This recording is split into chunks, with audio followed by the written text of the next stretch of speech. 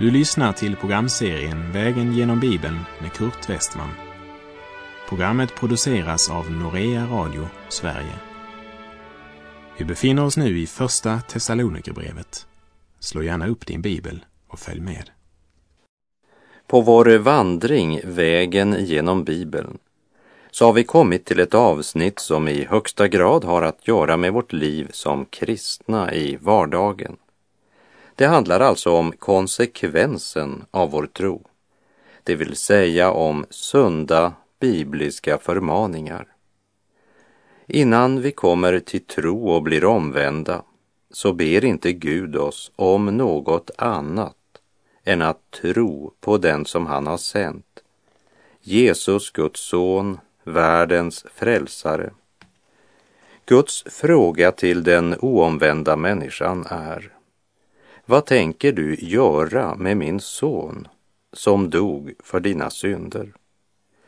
Efter att vi i tro har tagit emot Jesus Kristus som vår frälsare, då talar Gud med oss om vårt liv och vår vandring. Då talar Gud om trons konsekvens. Livet i Gud är inte bara att leva i förväntan på Jesu återkomst. Men det handlar om att leva i ljuset, i allt vad vi är och gör i livets vardag, i hemmet, på skolan, på vår arbetsplats, bland släktingar och vänner. Petrus skriver i sitt första brevs 4:e kapitel: det är nog med att ni förr levde på hedningarnas vis, i utsvävningar och begär, i fylleri och supkalas. Och längre fram säger han: slutet på allting är nära. Var därför förståndiga och nyktra så att ni kan be. Och Jesus själv säger i Johannes 14, vers 15: om ni älskar mig håller ni fast vid mina bud.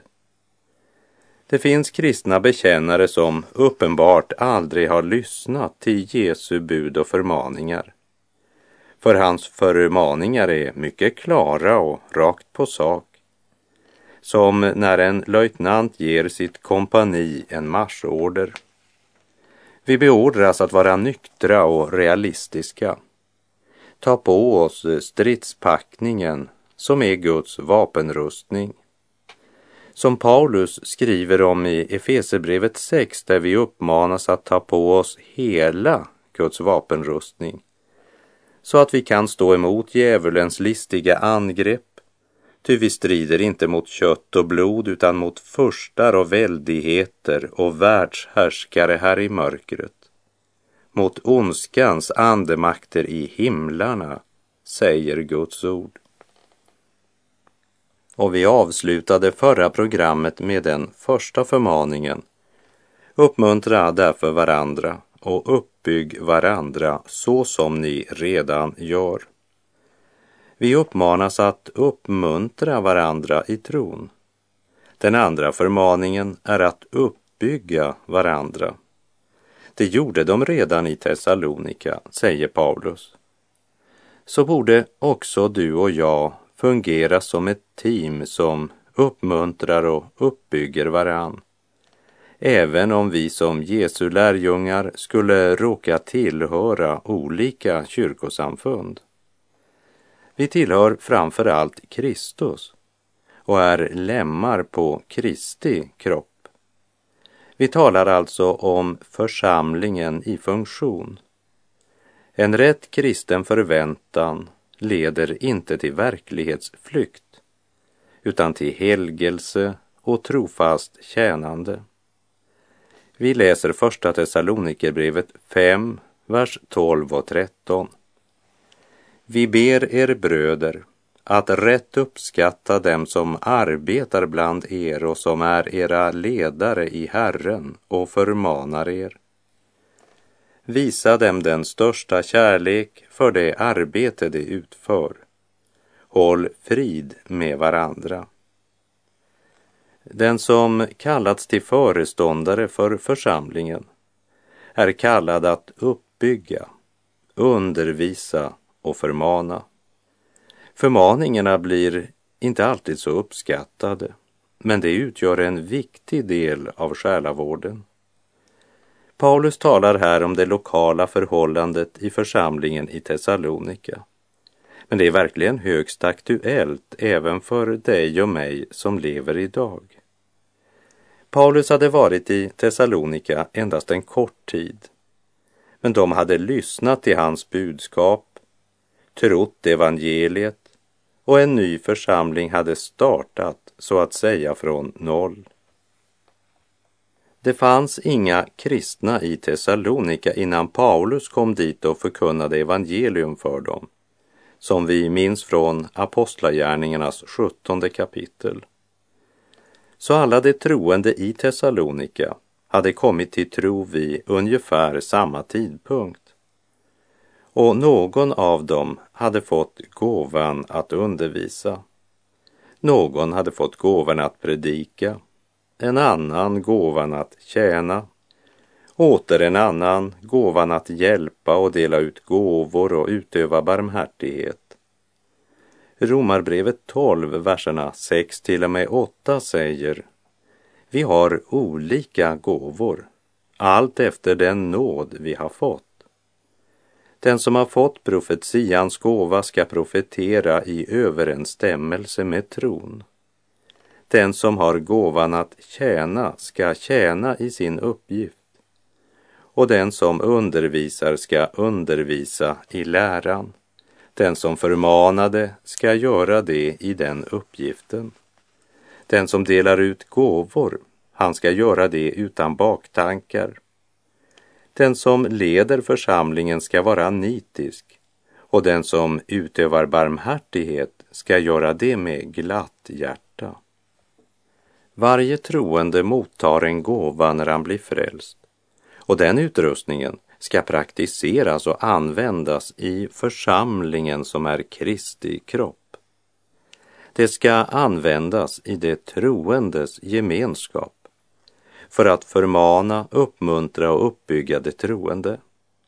Men det verkar som om det i församlingen i Thessalonika var någon som hade ungefär den här attityden.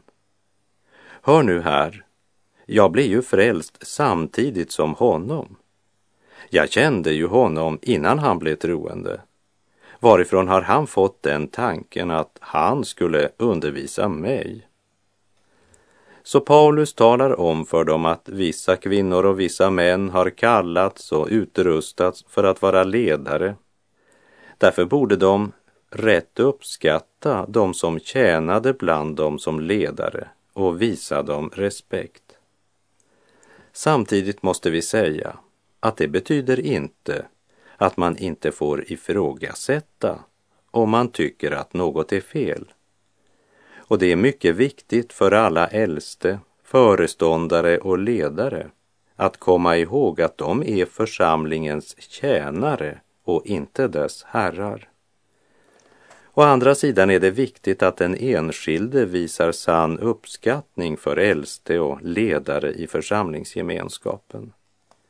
Och den som bekänner sig tro på Guds heliga ord ska även ta den här förmaningen till sitt hjärta. För om de är ledare efter Guds hjärta så talar de inte i sin egen sak, utan handlar och talar på uppdrag av den Herre som vi alla är kallade att ära och tjäna. Och i denna förmaning ligger också ett ekonomiskt ansvar som vi ska se när vi kommer till vers 18.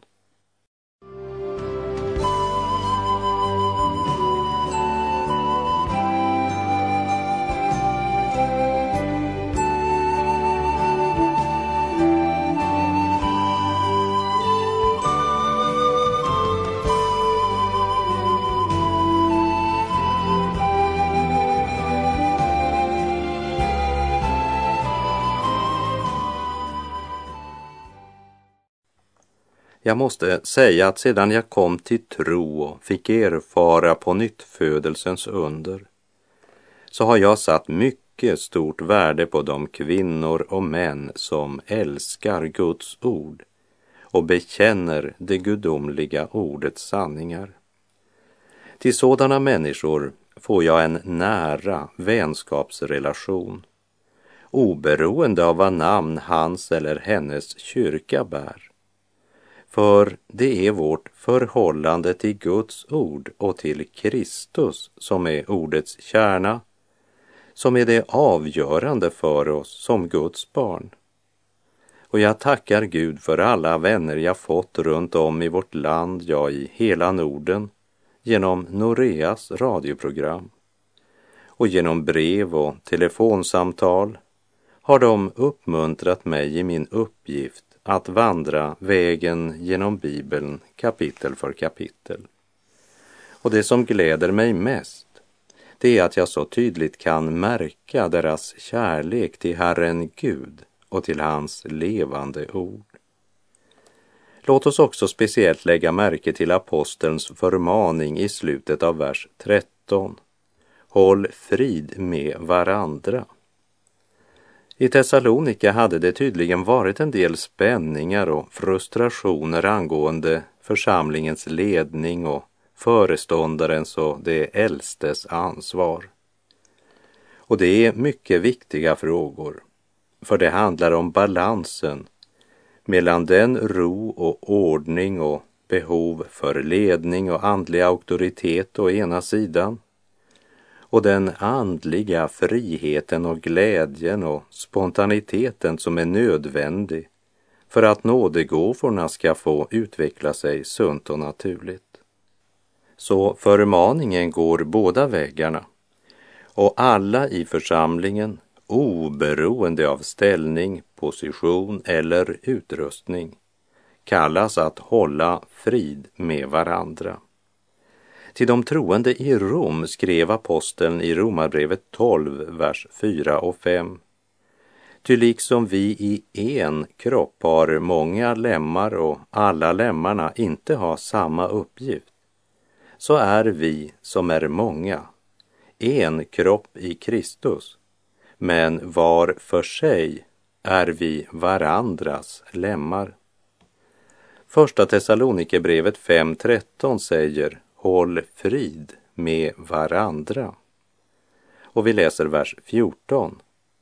Vi uppmanar er bröder, tillrättavisa det oordentliga, uppmuntra det missmodiga, ta er an det svaga och ha tålamod med alla.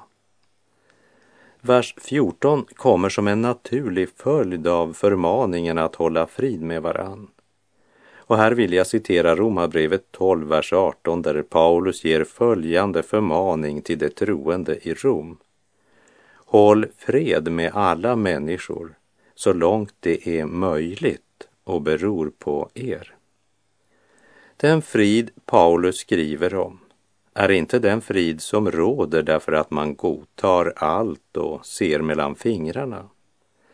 Nej, ska friden bevaras i Guds församling måste det finnas tillrättavisning. Tillrättavisa det oordentliga. Tydligare kan det inte sägas.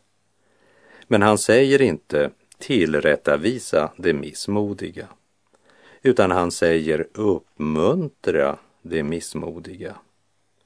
Och i andra Thessalonikerbrevet kommer han in på samma tema när han i andra Thessalonikerbrevet 1:7 skriver: ty den ande som Gud har gett oss gör oss inte modlösa, utan är kraftens, kärlekens och självbehärskningens ande.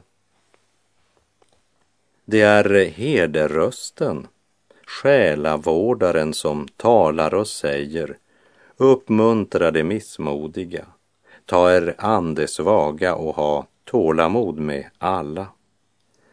Vilken konsekvens borde den versen få för vårt liv, för vår prioritering, våra ord och våra handlingar? Uppmuntra det missmodiga, ta er an det svaga och ha tålamod med alla. Här talar han om sådana som är rädda för att ta ett steg i tro och som behöver uppmuntran. De behöver undervisning så att de kan skilja mellan ödmjukhet och missmod. För det är inte alls samma sak. även om det verkar vara många som tror det. Kanske därför att Kristi fullbordade frälsningsverk många gånger förkunnats på ett sätt som faktiskt blockerar nådens fortsatta verk hos den benådade syndaren. Glädje, frid och frimodighet är vad som kännetecknar livet i Kristus. Och här behöver vi verkligen hjälpa varandra. Missmod är ingen dygd. Det är en förbannelse och en av syndafallets frukter. Missmodet kommer inte från Gud. Men Gud kan befria oss från vårt missmod. Och här är vi som Guds barn kallade att uppmuntra och hjälpa varann. Första Thessalonikerbrevet 5:14 säger också att vi ska ta oss an det svaga. Det finns bröder och systrar som är svaga i tron. Och Guds ord kallar oss att ta oss an dessa. Det är Guds vilja. Därför tar jag avstånd från den förkunnelse och bekännelse som föraktar det svaga. För ett sådant evangelium kommer inte från Gud, utan är bara köttet klädd i fårakläder. Ta er an det svaga, säger Guds ord, och tillägger dessutom ha tålamod med alla. Det är någonting att bita i, både för dig och mig. Låt oss meditera lite grann över första Thessalonikerbrevet 5:14 och så fråga oss vad det har att säga oss. Vilken konsekvens det bör få för våra tankar, ord och handlingar. Vi som vill vara Guds barn.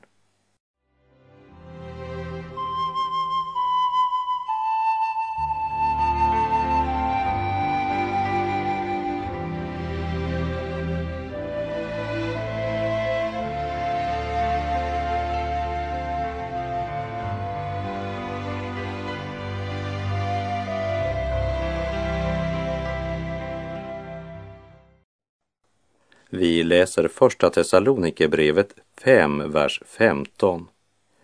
Se till att ingen lönar ont med ont.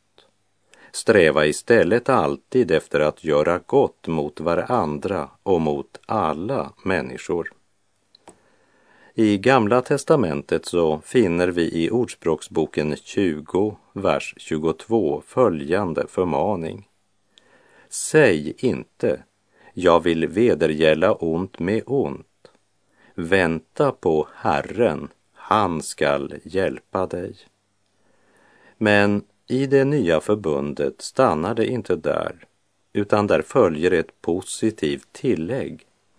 Sträva istället alltid efter att göra gott mot varandra och mot alla människor. Här handlar det inte bara om att försöka vara hygglig, men om en godhet och omsorg som sträcker sig längre än till graven. Ett Guds barn har evigheten för ögonen, och det perspektivet ska vi ha över alla våra ord och handlingar. Kristi sinnelag ska vara grunden för allt vad vi gör och säger.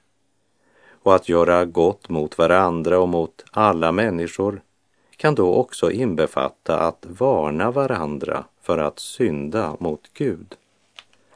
Världens filosofi går ut på att göra gott mot dem som är snälla mot dig. Tjänster och gentjänster. Medan Gud kallar oss att sträva. Lägg gärna märke till att Bibeln faktiskt säger sträva. Sträva istället alltid efter att göra gott mot varandra och mot alla människor. I sin bergspredikan sa Jesus att om någon slår oss på den högra kinden så ska vi inte slå tillbaka utan vända den andra kinden mot förövaren. Som kristna är vi kallade att leva efter andra värderingar än det som råder i världen. Vi ska göra gott mot dem som gör oss ont. Och ska vi kunna göra det så måste vi äga Guds frid i våra hjärtan och själva motta Kristi kärlek. Första Thessalonikerbrevet 5, vers 16. Var alltid glada. Det betyder inte var alltid lycklig. Men det handlar om den glädje och förtröstan som vi äger i kraft av Jesu försoningsstöd för våra synder och hans segerrika uppståndelse. Den som har fått hela sin skuld utplånad i Lammets blod har inte rätt att gå omkring och vara sur och missnöjd. För ju mer en människa suckar och klagar, desto mera är hon fylld av sig själv. Hon är i alla fall inte fylld av anden. För en av andens frukter är just glädjen. De 3 första av andens frukter som räknas upp i Galaterbrevet 5, det är kärlek, glädje och frid. I första Thessalonikerbrevet 5:16 står det: var alltid glada. Vi läser vidare vers 17 och 18. Be oavbrutet och tacka Gud under alla livets förhållanden. Detta är Guds vilja med er i Kristus Jesus. Jag hörde en man tala över de här verserna. Och han sa att vi skulle tacka Gud för alla förhållanden. Därefter så talade han om hur han under en svår maginfluensa suttit på toaletten och prisat Gud för magsjukan. Men det är inte Guds fruktan, det är svärmeri. Och Guds ord säger inte att vi ska tacka Gud för allting eller för alla förhållanden. Men ordet säger att jag får tacka Gud under alla förhållanden. Det vill säga, jag tackar inte Gud för maginfluensan. Men även om jag skulle drabbas av maginfluensa så kan jag mitt i det hela tacka Gud. För att jag under sådana omständigheter också då äger allt i Kristus. Barnaskapets löfte och alla välsignelser står fast och gäller, även när jag befinner mig i en sådan situation att jag inte ens orkar tänka på Gud. Jag får tacka Gud under alla livets förhållanden.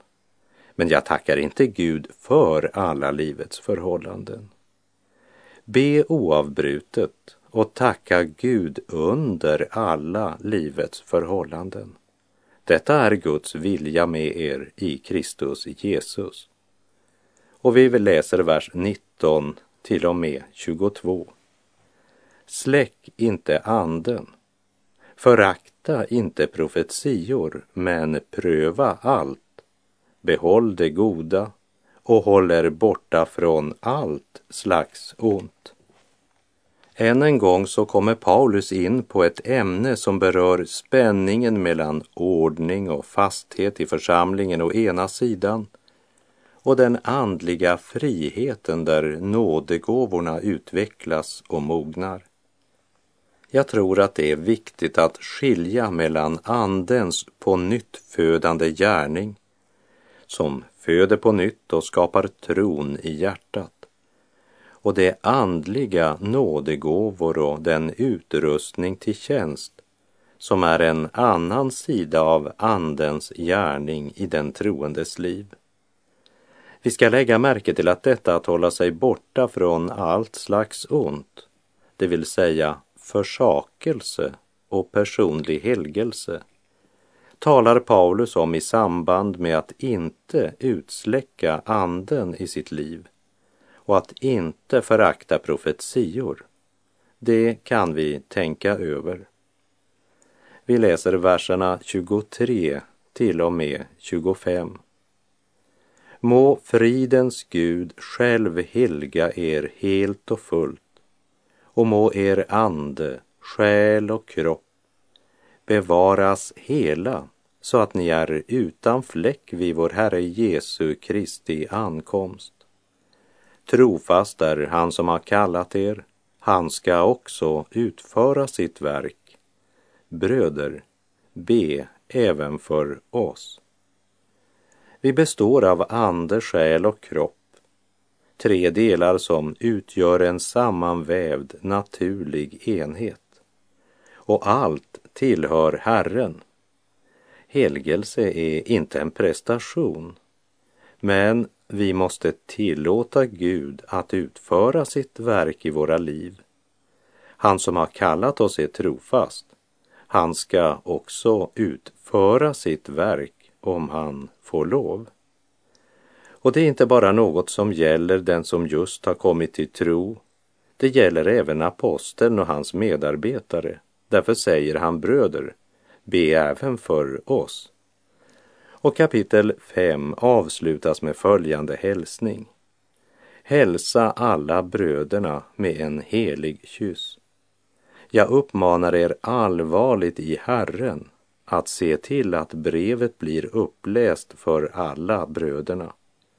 Vår Herre Jesu Kristi nåd vare med er. Och med det så är vår tid ute för den här gången. Må vår Herre Jesu nåd vara med dig som just nu lyssnar. Och må hans välsignelse vila över dig. Gud är god.